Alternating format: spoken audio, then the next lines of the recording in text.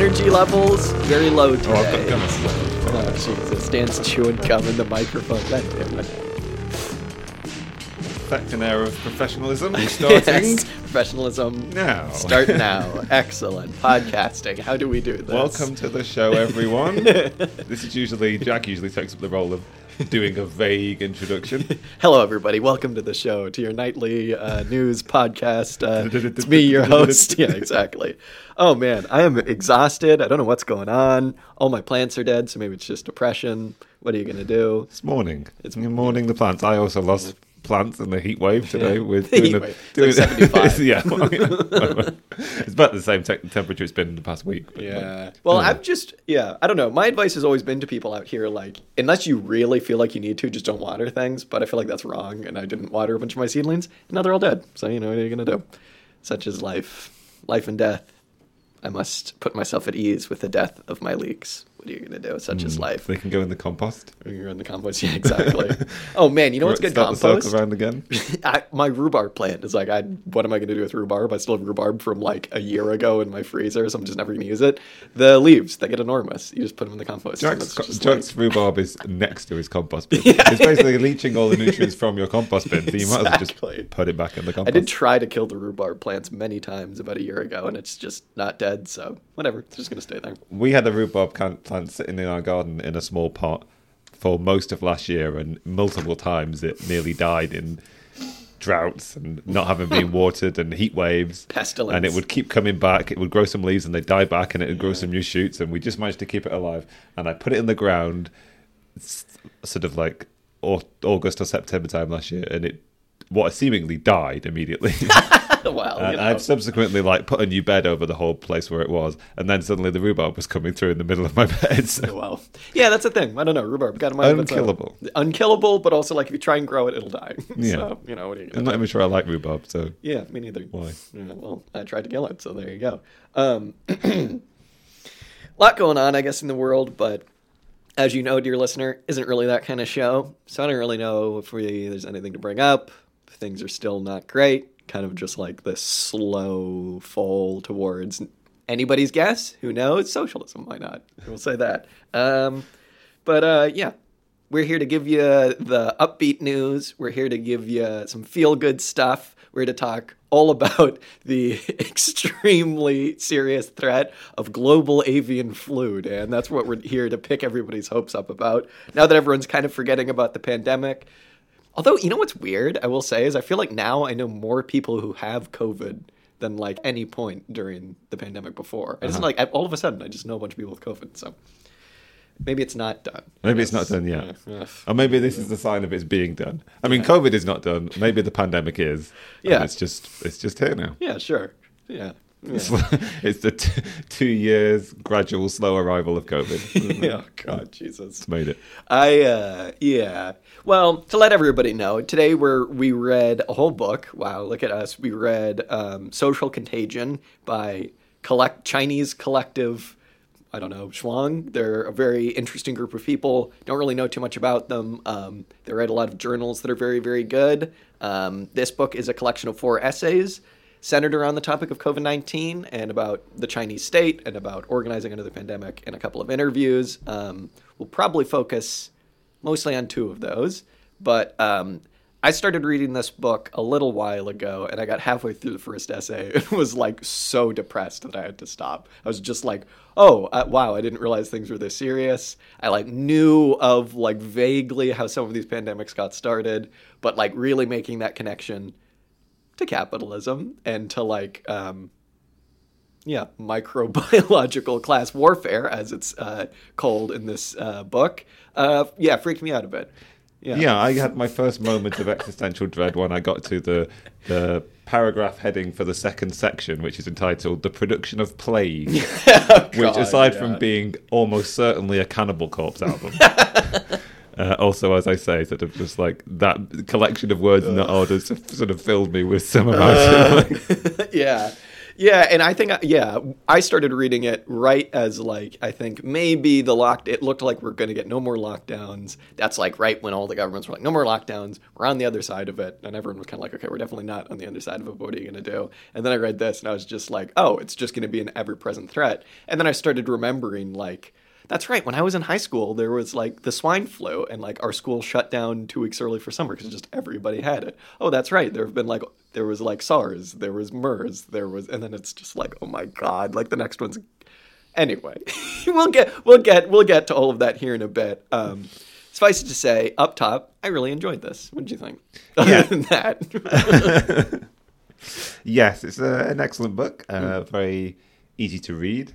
But also rich in first-hand accounts, but also excellently sourced data and crafted into a compelling narrative, which is easy to follow. And I feel very much more illuminated. Yeah, for better or for worse. For having read it, particularly for having read the first essay, really, which covers COVID-19 to some degree, but also like plagues and pandemics in general, and how they're generated and how they come about, and how the growing, I suppose, reproduction rate of capitalism is also accelerating a growth and reproduction in new and more threatening pathogens and potential pandemics. Oh my God. Yeah, intrinsically linked, these two things. And it's interesting. We'll get into kind of the history of this as well. But they make the point that, like, this was particularly chilling to me. They said that there's a line that was something along the lines of plagues are the shadow of capitalist production, but they were also very much the like harbinger of capitalism. And it's just like, oh, cool. Oh, great. Just like we might have to go back and tinker with our Chaos Gods political compass, because perhaps Nurgle is just like, that's just capitalism manifest. Just rot, decay, just like everything horrible. It's just capitalism. Yeah, as we'll get into, thrives on the production of these plagues, and almost like, of course, plagues don't exactly help accumulation, but the things oftentimes that do help accumulation produce plagues. So there's this connection that we'll get into that's just not exciting. Yeah, I mean, yeah, capitalism is decay and recomposition. Yeah. It's the transfers of energies and all the rest. And it's like decay and decomposition that produces new and novel things. Novel things. We love novel things. Novel viruses. Novel viruses. Yeah, so I guess let's get into it. And I guess we can start with the way that a lot of these influenza and I'll be honest, I don't actually really understand the difference between like a lot of the different viral categories, influenza or like coronaviruses or et cetera, et cetera. Regardless, the way that a lot of these flus and viral strains are produced under capitalism currently. And it's interesting because you can kind of trace, like, you know, everybody is always like, oh, you know, why are all of these damn plagues coming out of China? All of these, you know, the Wuhan flu or whatever, they're always coming out of China. It's, what is it? It just must be that these people, and then, you know, it just gets into pure, like, idealist, like, racism. These people are dirty, the wet markets, all of this stuff. But Chuang here is basically saying that, like, not only is China, like, an intrinsic part of capitalism, and their productive mode is capitalist, but, like, all of these, the reason that these plagues are coming, perhaps from, like, areas like Wuhan, have very material reasons why, which, like, yeah, you know, like, surprise, surprise. They can also say, like, when you have, throughout history, different areas of mass industrial production, that's where the flus come from. I think they also said that, like, nobody knows 100% where the Spanish flu came from, but that did they say something about, like, it might have actually started in, like, Oklahoma or something like that? Kansas, I think. Kansas, yeah. Yeah, I think the general consensus is perhaps that it did start in the United States. Thanks a lot, Kansas. Yeah. They do draw some interesting parallels between Spanish flu and the coronavirus, COVID-19. Yeah. Then we'll get onto those, I suppose. But yeah, you're quite right to say that they do a very excellent job of countering those kind of narratives, as you say, like it's sort of like something intrinsic about China or Eating the Chinese bats. people and their sort of cultural practices. And also they push back on the idea that these are novel sort of black swan events that couldn't be predicted. They're something exogenous to human society and to capitalism, things that can't be anticipated or expected. But in actual fact, they are, as we've been saying, like produced by and a byproduct of it. And it's no surprise that these kind of viruses are more and more often developing in the Far East and in China, because that is the place of the most intense acceleration of these tendencies toward capitalism producing these viruses, right? Like you're always they run through the history of the development of capitalism and even the prehistory, the sort of like immediate prehistory of capitalism, and sort of point out it is at these accelerating points where capitalism is the most booming in its sort of like highest degree of growth, where you're most likely to get these developments. And obviously the degree of the generation of these kind of pathogens and pandemics is going to be correlated with the how far developed capitalism is, right? Yeah. So like it's no surprise that at this high developed point in capitalism, the place that's the sort of like bears those contradictions of acceleration so strongly is going to be the place that produces these pathogens in this manner, I suppose. Yeah, and if we get into like exactly what that means, like avian flus generally kind of exist. Well, flus, I should say, generally find their kind of like reservoir for adaptation and I suppose like creation in birds, basically. Like usually like wild birds is what they're saying. Obviously like avian flu, that's where you get that. And they're basically saying that when capitalist production takes over, China has obviously seen a like mass urbanization the world has never seen in an extremely short period of time. And they make the point that along with urbanization, you get a mass increase in people eating meat. Like people's diets change. Now they're kind of just eating meat for like, kind of just like every meal, right? And and that kind of plays into like how these different like influenza strains or just flu strains, viruses basically get produced in either a wild population or a mass-produced, say, like duck population. They say that like China produces between like 80 and 90% of the world's ducks, which is pretty wild.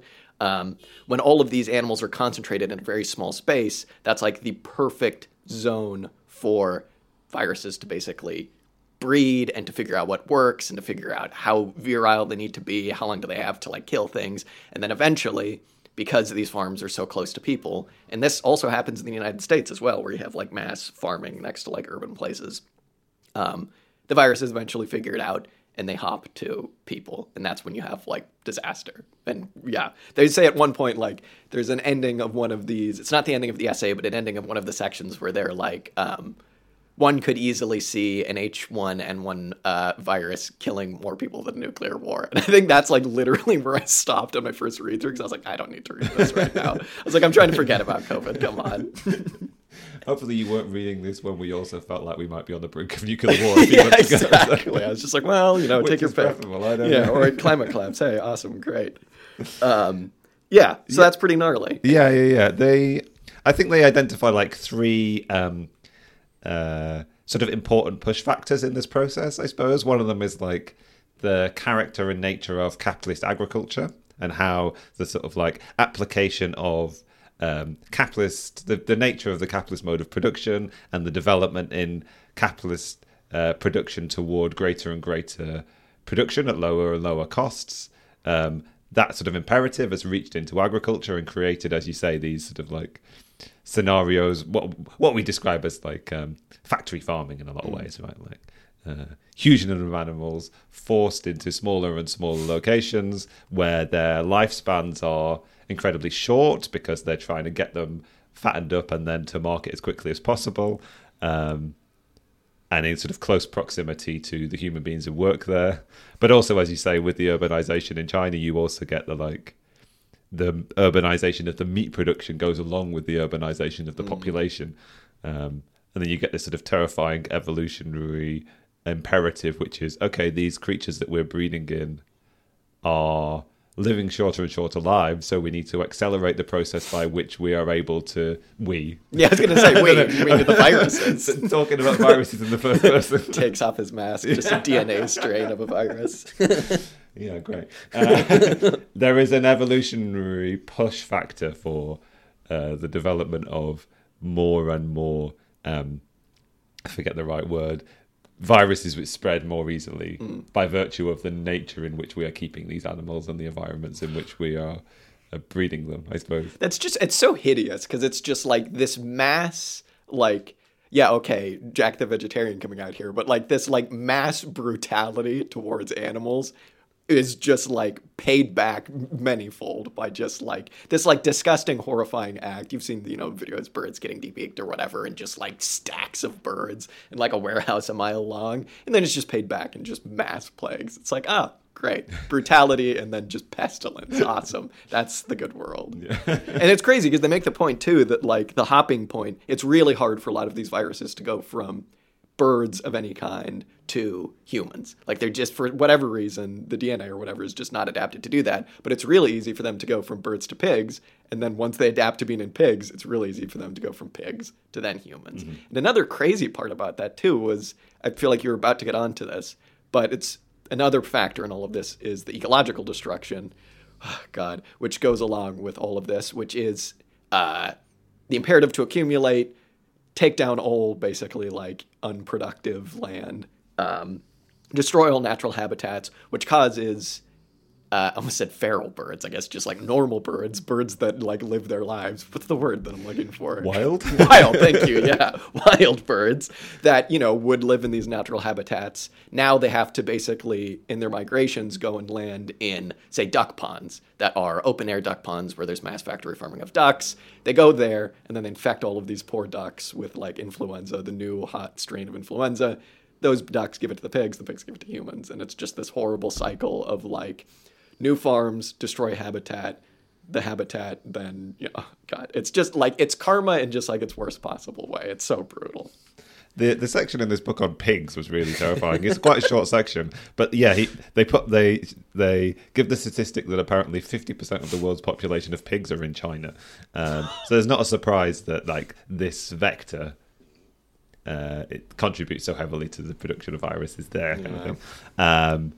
And they talk a little bit about all the several like strains of the various versions of the H1N1 virus kind of thing, which they've identified in pigs as potentially deadly viruses should they make that jump. So there are a fair few sort of floating around that we're aware of that might make that transition make that at jump some at point. any point. Yeah. Yeah. But you're right to like bring up this process of the incursion of human settlement into otherwise previously like wild natural environments kind of thing. And they sort of make the point that like this distinction doesn't exist anymore between the natural world and the human world. There is no part of the world which is free from capitalist expansion anymore. Sort of nature doesn't really exist. And the two are lumped on top of one another, and there are sort of feedback mechanisms going on now where like which again are sort of leading into this spiral of like greater and greater production of viruses.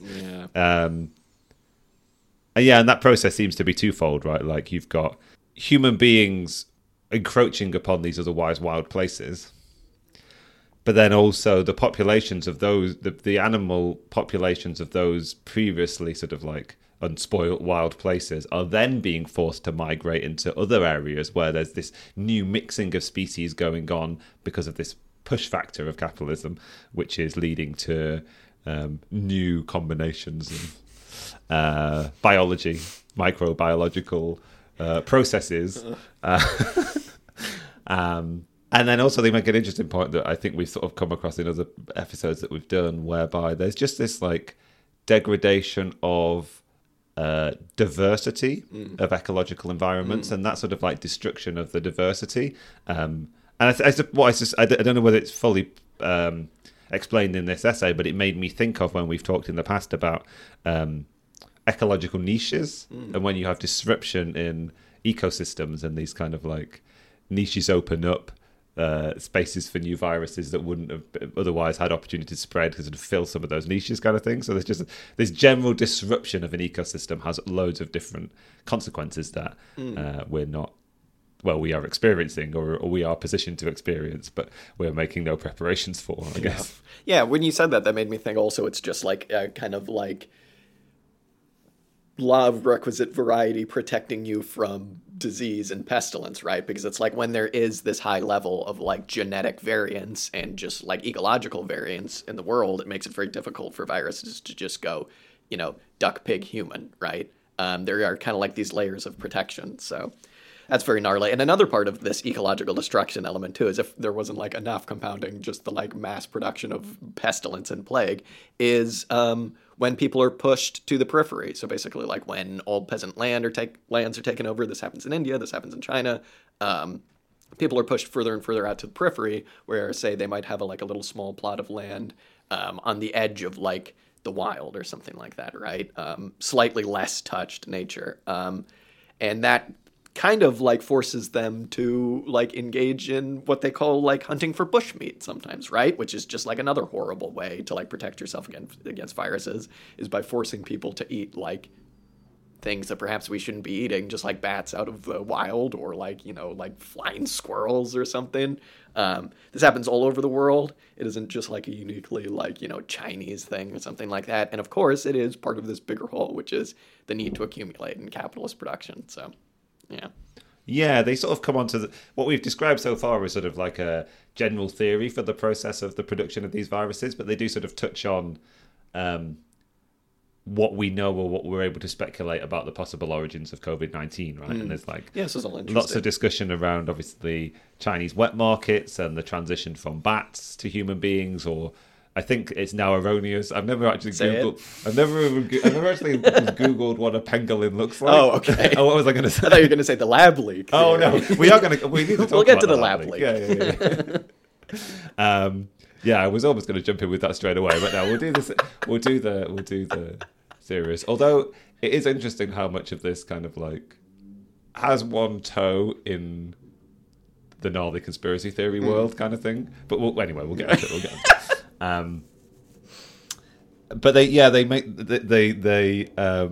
so it's another aspect of this like pushing back against this idea of like, the backwards Chinese like eat all this like strange meat from these like wet markets. What is a pangolin, kind of thing. Which is just to jump in, it's even more absurd because it's like, why couldn't they just eat like us, which is just steaks and burgers and pigs and ducks? And it's like, wait a minute, where do you think all that's coming from? It's just like, oh God. Yeah, one of the things that I wanted to point out when you were talking about the like horrific conditions in capitalist agriculture is to sort of, and you were talking about like vegetarian kind of thing, like me also the vegetarian like comes in with the idea that like you get this sort of like sanitized display of meat in its like nice polystyrene wrapper and its cling film kind of thing. Oh my God. Contrast that with like the sort of reality of that production kind of thing, which is just like disgusting and horrific. Anyway. Let's just go full like anyway.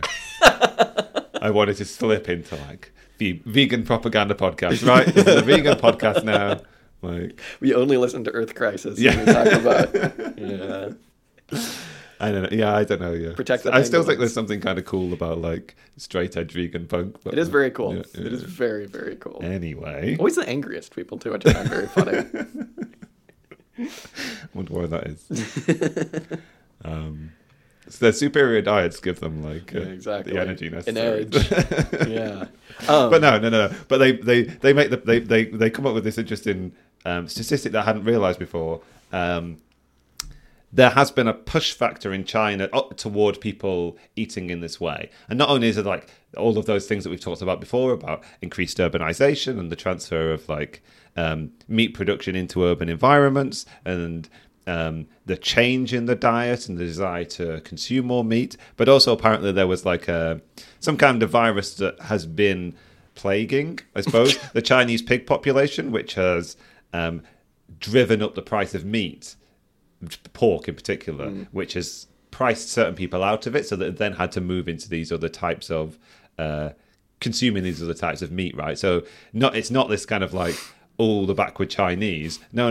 There is another virus. It is currently just affecting a certain animal population, but it is also being this push factor which is driving the behavior of human beings, and are the result of capitalist social relationship production, exactly. Kind of thing. Yeah. And when you get like viruses just destroying pig populations, the knee-jerk response, as we've seen even just when we like overproduced on pork, whatever the fuck that means, during COVID, they're just culling all of these animals. And it's like, that's like actually the worst possible thing you could do, because then that just makes their lifespans even shorter, and the virus goes, oh my god, I need to kill all these pigs and move on to humans now, right now. God damn it.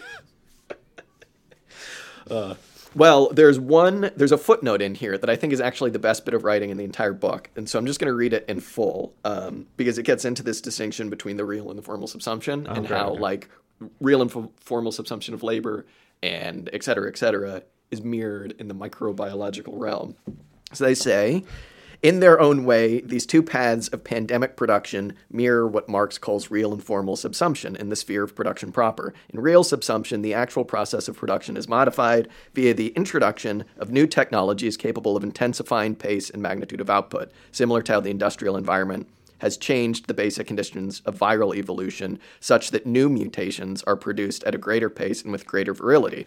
In formal subsumption, which precedes real subsumption, these new technologies are not yet implemented. Instead, previously existing forms of production are simply bought together into new locations that have some interface with the global market, as in the case of the handloom workers, blah, blah, blah, blah, blah, being placed into a workshop that sells their production for profit. This is similar in a way to the viruses produced in quote-unquote natural settings when they are bought out from the wild population and introduced into domestic populations via the global market.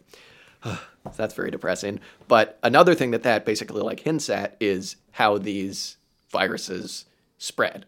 Because it's one thing for this just to be like a localized thing where, say, like, the Chinese just eating their pig and whatever, and it just stays in Wuhan or whatever. But because capitalism is this global system, and it's interesting because they say that, like, the bourgeois press basically like caught on to this. They just call it, globalization, the goddamn globalization. That's what basically caused this COVID to become a global threat to everything within like a couple months, right?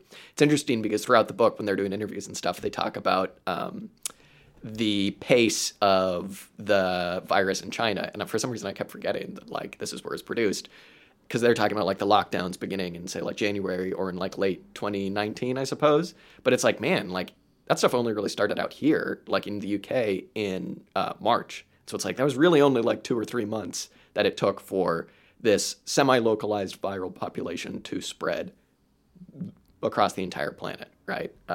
Particularly brutal and really interesting, basically, the way in which they say that like these natural plagues that are bought in from, say, like the wild parts of the world into capitalist markets mirror real and formal subsumption, because you have that, and then you also have like the production of new capitalist plagues, not just these like, I don't know, like monkey plagues or something that are going on in like the ape population. They're like new factory farming that is just like, yeah, real subsumption of plagues. What a horrible, horrible idea.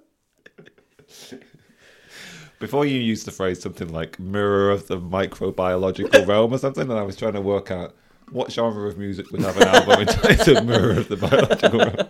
Yeah, everything that we talk about is just like a vaguely Tool related. Yeah, yeah, definitely a Tool album. Yeah, and then the other, I suppose we could do it. The other origins theory that they discuss is the sort of like lab origins, right? The lab leak, which they pay some credence to. The version of it, which is okay, research was being done into potential new sources of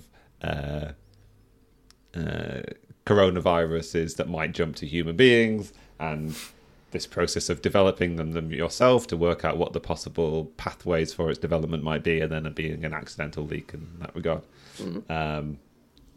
Which they say is like a possibility, and they have a lot to say, obviously, about the sort of like the nature of the Chinese state and the failings in oversight in some of these processes. So they would sort of, which is obviously like a capitalist problem, right? So they would blame capitalism in that regard, if it was indeed the fact that this was the origin point for this virus, but also they say, well, the only reason why this research is being done is because there is this looming threat of zoonotic transfer of viruses, i.e. from animals to human beings.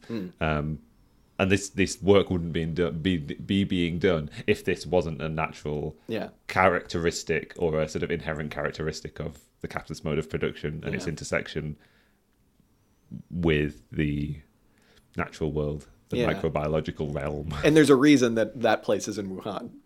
Right. It's because Wuhan also has like large industrial factory farming, which is also, again, what makes it impossible really to like tell where this plague came from, which is extremely depressing. It was funny, we talked about this like a couple months ago, and we were kind of like laughing about like the possibility of the lab leak, and then we were like, but it is actually kind of weird that like they were studying this there. Like that is actually kind of weird, but it does make sense. They basically just come to the conclusion of like, we're not going to really know specifically where this came from, probably.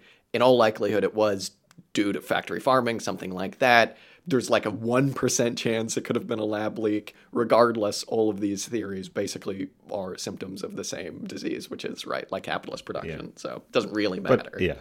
But also, it's worth saying that, like, don't put too much stock in the lab leak theory, because even if that is the case, there's still the first SARS pandemic, there's still MERS, there's still swine flu, there's still the sort of continued outbreaks of Ebola in Africa, like, all of which are, like, other examples of this sort of, like, obviously there's a, like, looming threat of various types of bird flus. Like, bird flus. Yeah. I refuse to believe that a camel could give somebody a flu. Isn't that what happened with MERS? MERS, it was from I think so. That sucks, man. I thought the camels were cool. Yeah. Apparently not. It's not the camel's fault. It's true. Yeah, it's very true for our camels. Dromedaries, what a funny word. To kind of go back to talk about the formal subsumption of these plagues, about capitalism, kind of like, I suppose I'm going to give an example of Rinderpest, which was probably the most depressing example of all of this. This is kind of like where perhaps formal and real subsumption kind of start to blur together, to me, with the like Rinderpest pandemic, because basically what Rinderpest was, it started out kind of comically. It was an Italian attempt at colonizing a part of Africa, which they failed at, which is quite funny. Take that, Italy. But basically they introduced Rinderpest, right, to, I believe, like the Horn of Africa, East Africa, around there. This basically led to a huge die-off of the local pastoral populations of cattle, which are what the pastoral people of sub-Saharan Africa basically like relied on. There were pastoral communities that killed between like 80 and 90% of all cattle in sub-Saharan Africa all the way to South Africa, which is insane.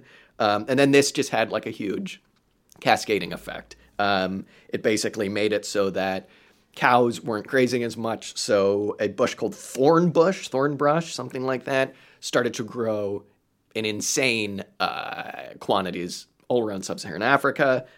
This led to the perfect habitat for the tsetse fly, which then carries huge diseases, and then just as basically more or less kind of continued to wreak havoc on the human population. And this basically just because the human population was so depleted because they, A, didn't have enough food from their cattle, and B, were suffering from these diseases brought about by the tsetse fly, this just made colonization that much easier for different European powers. And so it's like this horrible cyclical pattern of, burgeoning capitalist production, imperialism, all coming together in this like awful, awful pattern of just disease, decay, destruction, and death. It's just horrible. As if the like literal brutality of imperialism, a bunch of Italians trying to like go on like a jaunt to go kill a bunch of Africans, as if that wasn't bad enough, you get this. It's just horrible. That chain of cause and effect in that particular case would be comical if it wasn't horrific. Right? Exactly. I was just reading through it and was like, what? And then that happened, Yeah, and that happened. And from this initial effort at colonization, it sort of like spurred on this chain of events, which eventually made the colonization of that part of Africa all the more easy for the sort of European powers because of that. And this is what they mean by plagues being a harbinger of capitalism, because it's very much the same thing of the plagues that killed off, if we take the Eduardo Galeano, like tens and tens and tens of millions of people in the New World, bought, smallpox, et cetera, et cetera. And Jared Diamond, like classic, like bourgeois guy, he even talks about this as like, because there were so many more domesticable animals in European societies, and the only one in like the Americas by this point of colonization was more or less the llama, and that was really only in Peru. There was much more disease, just kind of like low-level simmering in European societies, and then once they brought that over to the New World, it just destroyed everything. So again, plague acts as this harbinger of the brutality of capitalist accumulation, capitalist production. And now all those different parts of the world, now that they are formally subsumed, are producing their own plagues. Which is like, oh, yeah, it doesn't stop. Great. Awesome. Yeah, they introduce a sort of distinction or two phased approach to this understanding of the production of plagues by capitalism. And it sort of mirrors, I suppose, the introduction of formal real into the discussion, because they sort of talk about there being like a process which is related to colonization and the imperial project, which is the one you've just described, which is like imperial powers transferring viruses to parts of the world which then facilitate this process of colonization. And then they say there is this sort of like period of the capitalist production of plagues proper, I suppose, which kind of starts with the Spanish flu is the first one that they start to talk about.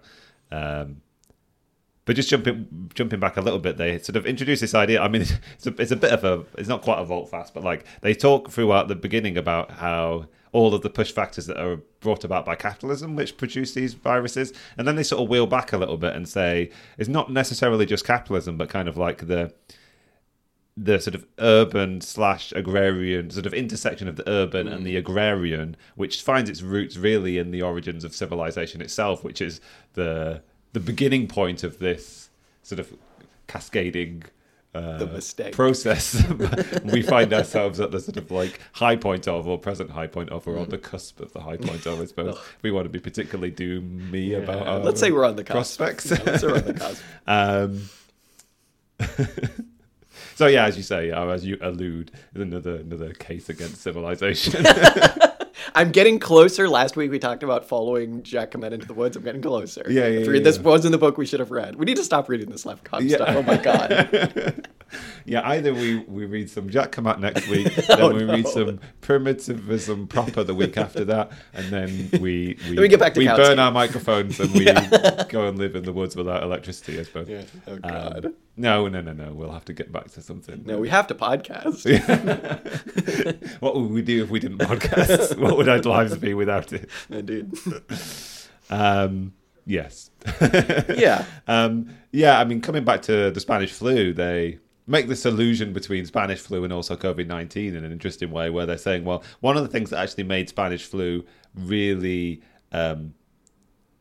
so deadly in the context in which it spread was like the sort of like growth in the urban population and the ease with which it spread, and a general degradation in the general health of the population and also the provision of healthcare kind of thing. And this applies to like early 1920s America and the spread of Spanish flu, or all over the world really. But also they say very similar factors were in play with COVID-19 in China in the end of 2019, the beginning of 2020, as a part of the sort of like general process that's been going on for the past 20 or 30 years, when we've had this sort of like, what do they call it? The sort of development phase of Chinese capitalism.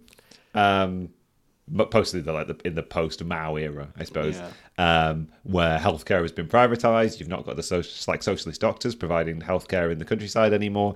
There has been like a general degradation in people's health and access to healthcare. And then also like they draw this distinction between, okay, China produces all of the sort of like high quality consumer durables that we buy in the West, but actually the things that are produced for a domestic market in China are incredibly really substandard, and are actually causing all of these different like health crises. They make one reference to like contaminated baby formula milk, I think, which kills a lot of infants, and vaccines that are just fake, that just kill people. No regulation of these things. Soup that's cut with soap. It's just like, oh my god. Yeah, I mean, we don't want to paint like a horrible like dystopian like picture of China, but basically like the point of this book. No, we want to paint a horrible dystopian picture of capitalism. Yes, exactly. Sorry, exactly. Well, the point of this book, one of the main points, is beyond educating you about like the actual origins of these diseases, is talking about the nature of the Chinese state and about how it isn't this authoritarian thing, basically, because it just doesn't have the power to. But before we get into that, because that's kind of like the rest of the book, I do kind of want to go back to what you're saying about the Spanish flu and just read, again, a couple sentences that they said about that, because they say this was one of the earliest outbreaks of H1N1 influenza related to the outbreaks of swine and avian flu, and was long assumed to have somehow been qualitatively different from other variants of influenza, given its high death toll. While this appears to be true in part, later reviews of the literature and historical, I hate this word, epidemiological research found that it may not have been that much more virulent than other strains. Instead, its high death rate was probably caused primarily by widespread malnourishment, urban overcrowding, and generally unsanitary living conditions in the affected areas, which encouraged not only the spread of the flu itself, but also the cultivation of bacterial superinfections on top of the underlying viral one. So again, all of these things have their root in like the necessity to accumulate and like the divide, obviously, between the classes. And they just stack on top of each other in a really horrible way. And indeed, exactly as you're saying, this is true all over the world still to this day, because it's not as obvious perhaps in, say, America or even like China, honestly. But in reality, the like poor infrastructure, they say something about how like you would assume China would have this incredible healthcare system, right? Because communist China or whatever. But like actually it's pretty shitty and it's mostly privatized. And doctors in America, doctors get paid like a disgusting amount. They get paid like $300K a year or something like that on average. In China, it's like very, very little. I forget the exact number, but it's well below 100K. I think it's like in the 30s or something like that. And you constantly have like, when there are large bouts of industrial action in China, which are relatively rare, at least in the last few years, they tend to come from actual like doctors and nurses and people like that. Suicide rates are really high among doctors and nurses. They are overworked, underpaid, et cetera, and it just speaks to, again, like on top of the bad regulations around vaccines and around medicine and all of this stuff, just a very bad infrastructure for taking care of people, which is depressing. And of course you see that in America, you see that everywhere, so not great. Just another thing that stacks on top of the original, like, productive machine that is, you know, the capitalist plague machine, but it's not great. Yeah, so that was basically the first essay. I don't know how much more there is in it to get to. Really would suggest at least reading that one. I think all of these are available for free on Chuang's website. If you just Google Social Contagion or whatever, you can probably even find a PDF. Might even put that in a Discord if we find it, perhaps, maybe, but also go buy this book. Show notes, perhaps? Yeah, exactly. But yeah, the next two were a little, I don't have a whole lot to say about them. The next one was all about worker organizing under the pandemic, and basically what I took away from that was them just saying that there wasn't a lot of worker organizing. Part of this had to do with pure luck, because a lot of the first lockdown occurred around the time of the Lunar New Year, which is basically like people were already home, people had already stocked up on a bunch of food. They're more or less just told, take some more time off, and, you know, don't worry about it, things will be fine. So there wasn't a lot of class resentment there. But they say that there were, like, some sanitation worker strikes because they had to keep working, although things were actually just kind of the same for them throughout the entire time. And also, I believe there were, like, delivery worker strikes. But another main point that they make is that in 2008, during the financial crisis, a lot of people were able to... There wasn't a lot of industrial action then, because people were able to fall back on savings that they had. And they're saying that now that we're kind of like, quote unquote, coming out the other end of the other side of the pandemic, people don't have those savings anymore. They've been wiped out in the last 20 years or something like that. My math's wrong, but what are you going to do? And they're saying that like now this kind of points towards like simmering resentments. And they use this metaphor throughout the book of like the plague, like I think one of the essays is called like illuminates the plague illuminates the great unity of all things under the sun, or something like that. So they use this metaphor of like this plague has actually shown how things really are. It's going to lead to an increase in industrial action and an increase in class tensions, and it's also shown that the Chinese state is like this uber capitalist. It's not technocratic, but it's just like brutally capitalist in its functioning. So if there's anyone still hanging on to the notion that like China is like this great communist country where everything's good, man, and they're like so close to just doing communism, just give Xi like just a couple more years, man. It's not true. And China is actually like ultra capitalist, and this plague has like illuminated that, which is not great. Yeah. One of the things they talk about right at the end of the Social Contagion essay, and one of the things that initially I was a bit suspicious of and didn't really understand, is this allusion made between the Chinese response to the outbreak of COVID-19, or the sort of central state response, I suppose, because there were myriad responses and they were quite disjointed, which is one of the things they focus on quite a lot, is the sort of like disjointed nature of the response, and the sort of like, which stems from the sort of fragmented authority and sovereignty structure of like this sort of various levels of decentralization within Chinese government, I suppose. But one of the things they talk about is the response from the central Chinese state as being a sort of dry run for some kind of counterinsurgency. Yeah. Initially, I was very like, I don't really know what the relationship to this is. It's sort of like, it's another area where it's sort of like tiptoeing into like Western conspiracy theories about this stuff kind of thing, plandemic and all this kind of thing. But it was interesting that really the point they were trying to make was that the response looks like a counterinsurgency because it's kind of like, okay, something has popped up here, we need to quash it here kind of thing. There's not like one systemic approach. There's not one sustainable attitude toward managing this pandemic, but it's very much like we're going to be incredibly heavy-handed in the places where it's needed at the times when it's needed. And you sort of still see it going on 2 years later, still pursuing this kind of zero COVID strategy. They're still having lockdowns kind of thing. But what they're saying is actually this is a hallmark of the weakness of, it's not necessarily the weakness, right? Because they have the strength to do this stuff, but it's like the uncoordinated nature of the capitalist state, or the state in China, I suppose. And it has to resort to these tactics because it slips into this dire situation where that's the only resort. And also they sort of try and suggest that what has been revealed in this process is the weakness of the Chinese state to the population in China, I suppose. And they're making an allusion here in sort of like 2020, early 2021, that like this realization might be pivotal going forward kind of thing. This realization that like the Chinese state is potentially incompetent in some regards, and there's looking towards potential like communist insurgencies, communist revolutions, communist political projects.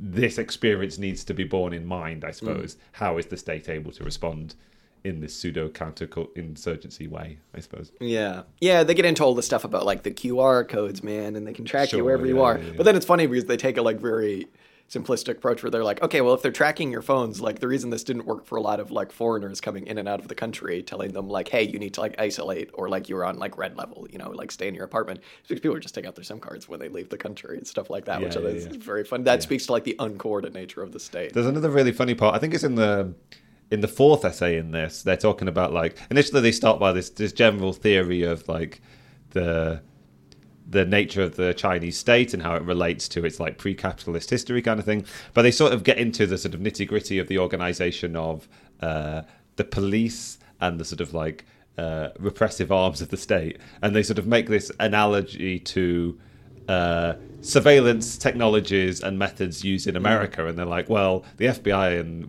the National Security Agency or whatever are like collecting vast amounts of data, and they sort of know they're sort of like storing it, and they're presumably doing something with it. And then they refer to this the scenario in China whereby sort of all of these fiber optic cables are tracked toward a sort of like police precinct kind of thing, but it's impossible for them to actually be storing or utilizing or using that data in any way kind of thing. So like this is in reference to what you were saying about the SIM cards and the like the repressive and the surveillance technologies are certainly there, and there's desire to use them, and they're developing, but also they are in a lot of ways sort of incompetent or easily circumvented for now, at least, I suppose. Yeah. I don't know. Yeah, and it's interesting because like they bring up, you know, they talk a little bit about like a structuralist theory of the state, where it's like the state is this thing that helps capitalism like bumble along. It tries to counteract like the falling rate of profit or whatever, and sometimes it has to do the things that capitalists on their own wouldn't do to protect the capitalists.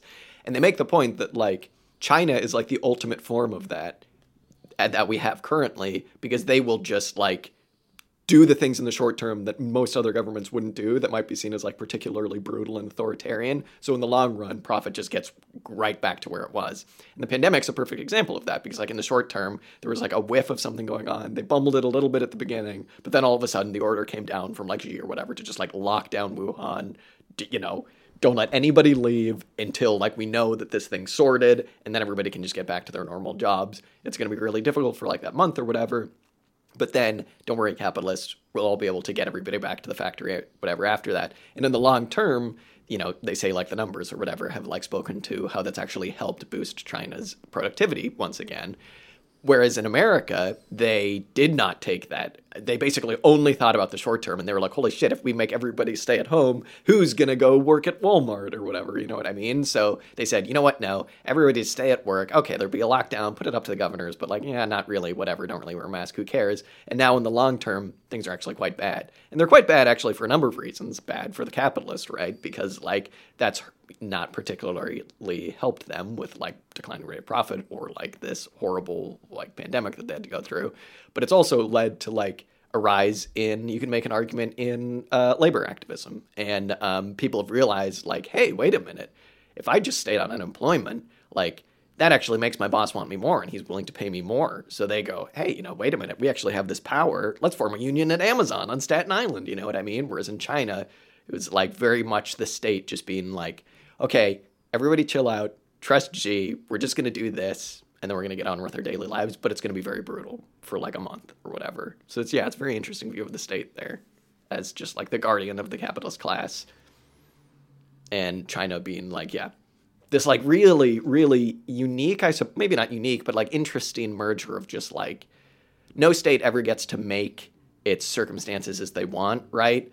They just make do with what they have, and Xi has like been left with this state structure that's like a legacy of the 20th century, and it's just been really interesting seeing the ways in which they've been able to utilize that in a semi-uncoordinated way, but also in a way that's helped productivity in the long run. So, Related to that, one of the really interesting things in one of these essays was they were discussing the degree of overlap between the capitalists and the capitalist class and the sort of like political ruling class of China, whether it's like in the provincial level or in the sort of state central level. Like every capitalist is pretty much either also some kind. Well, they say that every bureaucrat is also some kind of capitalist in some way, and there's this great overlap between the capitalist class and the CCP, the Communist Party. And although they make the point that like, okay, yeah, of course, all states are what's the phrase, like the executors of the bourgeoisie, you know, they run the state for the benefit of the capitalist class and for the bourgeoisie. But in China, there is so much overlap between the two that there's almost like a one-to-one correspondence. You can see quite clearly what is being done by these people in their own naked self-interest, I guess. And it allows for, just to jump in real quick, it allows for like a disciplining that you could have never imagined in America. Like when the Chinese Communist Party like disciplined Jack Ma and was like, no, actually, we're going to fine you and you can't file that business, claptrap, whatever, IPO, whatever acronym. You could never see Joe Biden doing that to like Bill Gates or Jeff Bezos, right? So it's very interesting. Yeah. They also make this funny allusion to like Western democracy being just sort of this sham facade that's sort of placed over this sort of like this correspondence, obviously, between the state and capitalism. Yeah, far from ideal. It's all really interesting. I would say for the royal listener, there's a lot of stuff in here about like the ideological origins of the state and about all of the different like the state building that Xi Jinping has been trying to like accomplish, and how it's like this weird like confluence of like old Confucian thought with like, hey, we're also doing some Marxist things. Spoiler alert, no, they're not. With like, trying to make a like Chinese state that is really, really fascinating. I don't feel perhaps up to like talking about that fully, so I would, and it's just like an enormous topic. I do like the phrase uphold Xi Jinping thought. I think that's very funny. So that's what I got out of it. We should start putting thought on the end of like maybe our own names. Uphold Charles Dowding thought. Yeah, I think there's a whole bunch of takeaways in this book. I think one of them is like the Chinese state is something under construction. Yeah. So don't claim that it's a monolithic thing that is fully developed and can be spoken of as a sort of totality, because one, it's still in a sort of like historic continuity with its past, and it's developing into the future, just like anything, I suppose.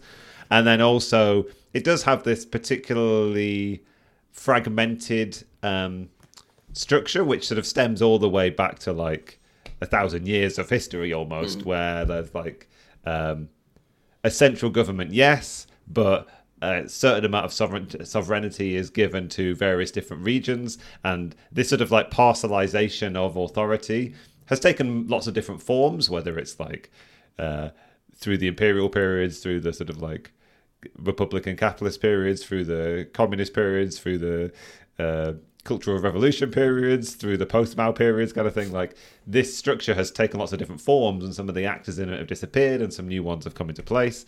But it's a relation between the sort of like the central and the regional governance, and also just like even they bring it almost down even to like the structure of Chinese cities and the parcelization of authority between like community groups and police precincts and private security kind of thing. Like, everything is in a lot of ways its own autonomous unit, and they're under some kind of like central directive, but also there's a certain degree of freewheelingness which you see taking over sometimes. And in the sort of like in the narrative in the COVID-19 narrative, it's sort of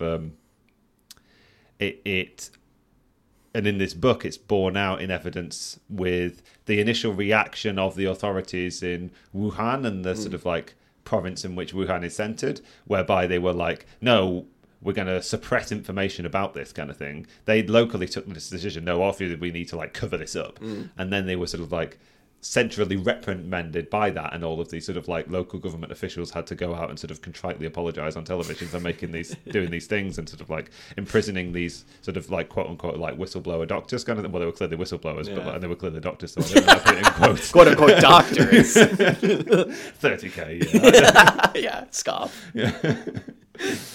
So yeah. There is this there is this structure that needs to be understood, and also they're also one of the other takeaways is like, I think that the last paragraph or the last sentence of the last chapter sort of like covers this quite clearly. They're like, in the West and in the sort of like in considerations around how different forms of political theory have been incorporated into China.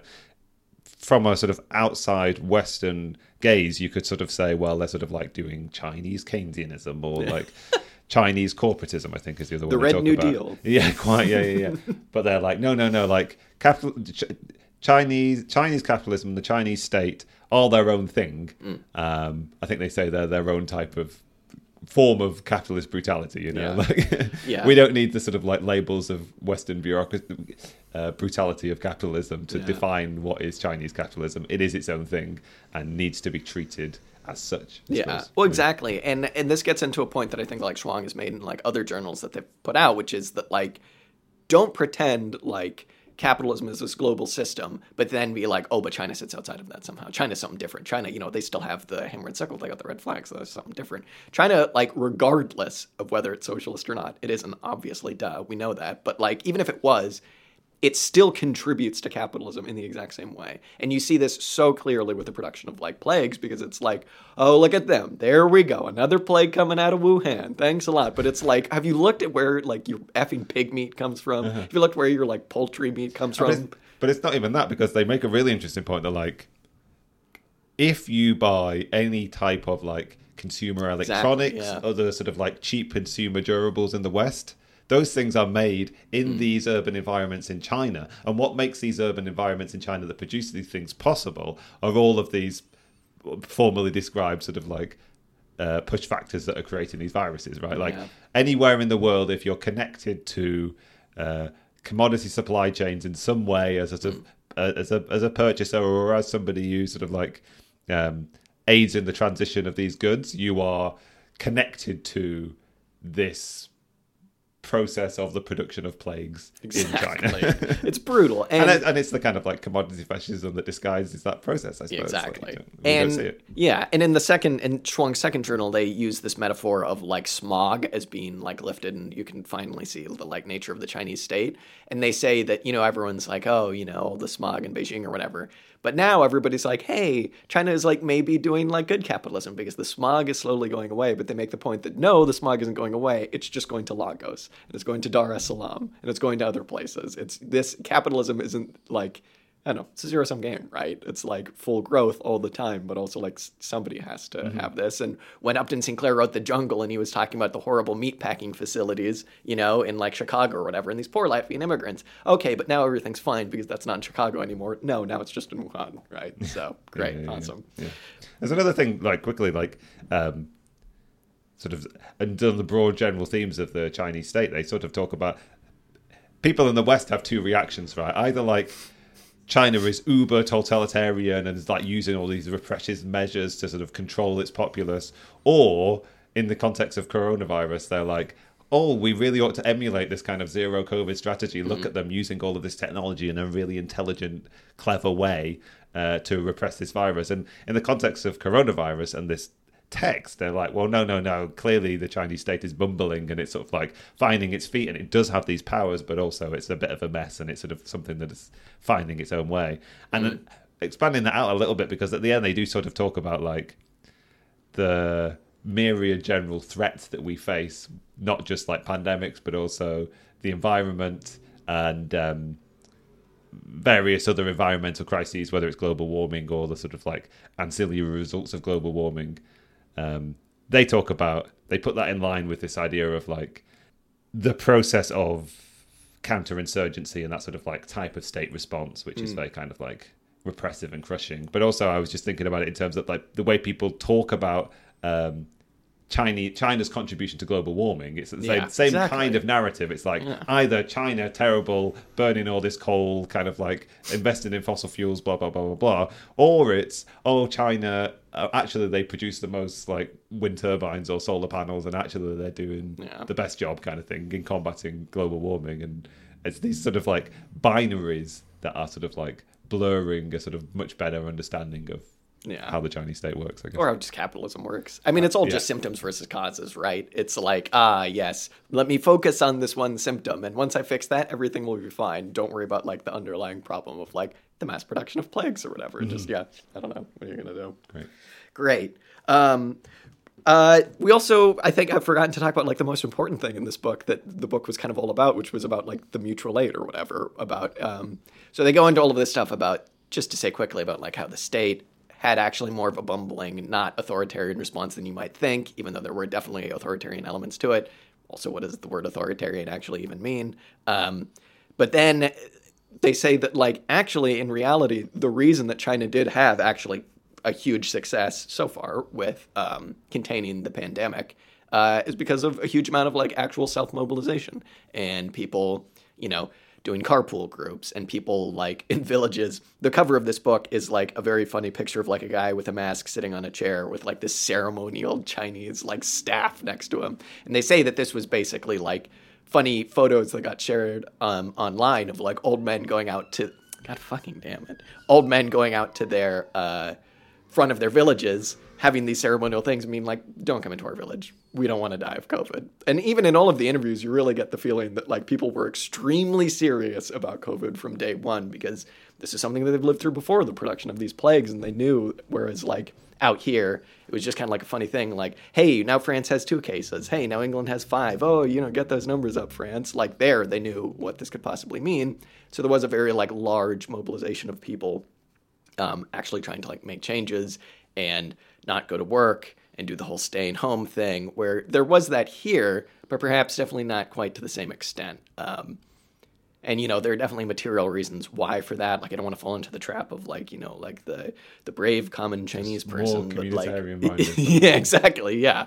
But yeah, it's quite interesting. And especially in Wuhan, there's like this actually like very strange dynamic of a lot of people in Wuhan didn't know quite what was going on as opposed to people outside of Wuhan and Hubei and all of these different places, because they say that like news was definitely suppressed of all of this inside of Wuhan, the like actual seriousness of this pandemic, but people in like Hong Kong, people in Beijing actually knew what was going on, and they're like, damn, like this thing's pretty serious. And it took like people in Wuhan communicating with their families outside of like that part of China to actually be like, oh damn, this is serious. But once they did, there was like a really interesting they kind of say in this book that like this does actually validate the anarchist idea of like during times of like, you know, great upheaval, there are a lot more people who are interested in cooperation than there are people playing the black market. And basically like one of the main reasons for that was because of this like limp nature of the state, where it said it was going to do all these things and it wanted to do all of these authoritarian, lock the cities down, do all of this stuff. But in reality, they did that and then nobody could get food. And then nobody could travel into town to go to work once the factories opened up. So there had to be carpools, and there had to be people who were relatively healthy who would go and get food and bring them to other people. So there's this really interesting, like, kind of forced communitarian response. But if there's any optimism to be bought out of this book, that's definitely that. And it's definitely like the dual nature of people will help each other, because that's like the best way to survive, right? Even if you're just a total individualist prick, like the best way to survive is through cooperation. But also like, don't buy into the propaganda of the Chinese state as being this like Orwellian, all-seeing, all-knowing thing, because in reality it's not. It's like trying to be, it wishes it could be, but there's always room to organize. So, and very much we see that here, and hopefully we'll see that going forward with more industrial action, more labor movements in the future. But we'll see. We'll see. You never know. Am I optimistic? I don't know what to say in response to that. All it does remind me of is like similar things that happened here around sort of mutual aid groups that popped up, and like people getting people's groceries for them and this kind of thing, and sort of like booming people desiring to help with food banks and that kind of thing. But I'm sort of remembering, maybe it was me in a naive position, early 2020, just coming off the back of like Jeremy Corbyn brain or whatever. But I definitely remember going through that period in the early part of 2020 and wondering whether this was going to lead to some kind of fundamental change in people's conception around the nature of community, I suppose, mutual aid, sort of like what was necessary for life, ideas around, because we had the sort of like furlough scheme here. So there were a lot of people like who were let off doing their like crappy mundane jobs because they were furloughed, and like I wondered whether there might be some kind of response that was like, hey, what about a universal basic income? What a nice idea that might be, kind of thing. Would that be analogous to this? Now, we don't necessarily like champion those kind of ideas, and we might recognize that kind of thinking as naive, but I just think it's funny to look back on that period and how I felt. I don't know how you felt in that period about like what people thought the consequences of that might be, and what we think now the reality of that experience has been for people. I'm not actually sure what people have taken away from the experience of not necessarily COVID-19, but like the potential collective response, the nature of the state response. Has people's conceptions of possibilities changed or not? I don't know. Yeah, I suppose it's almost like this book has shown me that it isn't even a question of naivete, because when push comes to shove, when things are looking like they're going to get really bad, humans would prefer to survive. And so when they're forced to survive and get along and cooperate, they will. And when there's that option, they will. And I think that like if we don't believe in that, then we don't believe in socialism, right? Because it's just impossible. But yeah, it almost isn't a question of like, is it possible? Is it not possible? It's like, well, it's going to happen regardless of whether you like it or not. Our job as socialists is to like breed that state of mind prior to any kind of like social upheaval collapse, because we would just like to have the nice, smooth, no class war at all transition to socialism. Damn, that's not going to happen. But regardless, that's what we would like to happen. Fabian socialism. Fabian socialism. This podcast has a new sponsor, the Fabian Society. There is something that they say, I think maybe on the first page or in the first section of this book, they talk about communism being characterized. Well, it will need to be characterized by what they say is fully politicized naturalism. Now, I don't necessarily know what that means. It's a nice phrase, but I guess we think of nature as being neutral and not within the sort of like political realm. and it needs to be a sort of direct political act to develop a more sustainable relationship to the natural world. Absolutely. Which will have to be an essential part of the Communist project, and also the nature of what might be a post-capitalist mode of production's relationship to nature. Absolutely. Yeah, I mean, Marx have that at every level in our thinking and understanding. Yeah. I mean, absolutely. I mean, I think a lot of socialists fall victim to not doing that. And it's like Marx spells it out extremely clearly when he says, labor is not the source of all wealth, guys. Nature is right up there as well. And there's a tendency in socialism, I think, especially today, to be like, because we're so far away from like big labor movements like we were 100 years ago, that to just like fetishize labor is just the thing that we need. But it's like, fully automated luxury communism, perhaps not. Perhaps we need to think about the other thing, which is like this healthy relationship with nature before it's too late. Just particularly brutal. Okay, I think we've gotten to the end of the podcast without having like open breakdowns. I don't know whether we're having slow ones that might have. Anyway, no. I hope the listener is not filled with dread and angst, but once again revivified with what might be our possible communist future. Yeah, exactly. Has some sense of like what that might entail and what work needs to be done. And Jack and I have hope. Hope, of course. Why, if you don't have hope, what's the point? Yeah. I mean, there will be days where I don't have hope. It's like a Cliff Connolly quote quoting Kropotkin. We talked about when he talked to him. Be a socialist, because that's the thing that's going to answer most of these questions, right? Be a doctor. That's awesome. But also be a socialist, because you can do your NGO activist stuff to like make factory farming better. Still factory farming, right? So do the socialist things, right? It'd be funny if there is like a sock dem or like a liberal listening to this and they're like, I should be a socialist. It's definitely not happening. I don't know who I'm talking You've convinced one. Yeah. What are you going to do? Anyway, with that triumph. With that triumph, the pandemic did come from the lab leak. We figured it out. And yeah, this is great. Schwang consistently puts out like really great analysis in the vein of Mike Davis, but also just like really well written, really like interesting metaphors, and they tie things together really well in an easy to read way, much like Mike Davis. And he's quoted on the front of this book. So. Yeah. And in a world where there's like such poor coverage of China and Chinese politics and the Chinese state and China's intersection with the rest of the world, so much mystification of these relationships, like first-hand accounts of developments in China written in English for an English audience is something that's of great necessity, and they're clearly doing a great service. They're doing God's work. Pick up the book. You can actually, there was a while where it was pretty hard to get, but now I think you can just get it pretty easily. But again, you can probably just look it up. You can probably find a PDF if you don't want to pay for it, but pay for it. So, yeah. All right. Well, goodness. We're not gonna have any. I don't know if we've actually talked about this. I'm going away for a little bit, so I don't think we're planning on taking any time off of actual like show output. We'll see. We need to sort that all out. Yeah, I mean, our show output is like somewhere between consistent and sporadic. Anyway, exactly. But yeah, so you might have some more fun episodes coming up. We'll see, like when we did some. I was looking up documentaries. We might go for quantity, exactly, our usual level of quality. I was looking up, I was like, okay, we did an episode where we talked about a documentary on McNamara. We did one on Rumsfeld. I was like, is there a documentary out there on Kissinger to complete the trifecta? Yeah. I don't know, we'll see. All right, well, regardless, this has been very fun, Dan. Yeah, I've enjoyed this book very much, and thank you to listening. Yeah, thanks for listening, everyone. This has been Auxiliary Statements. I've been Dan. Thank you, Jack. Thank you. Bye-bye.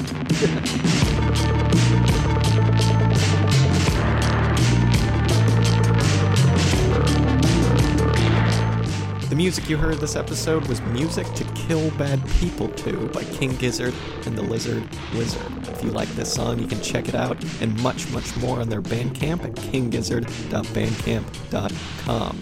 Be sure and follow us up on Instagram, Twitter, and Facebook. And if you like what you heard, be sure and tune in next week for some more commie discussion. Till next time.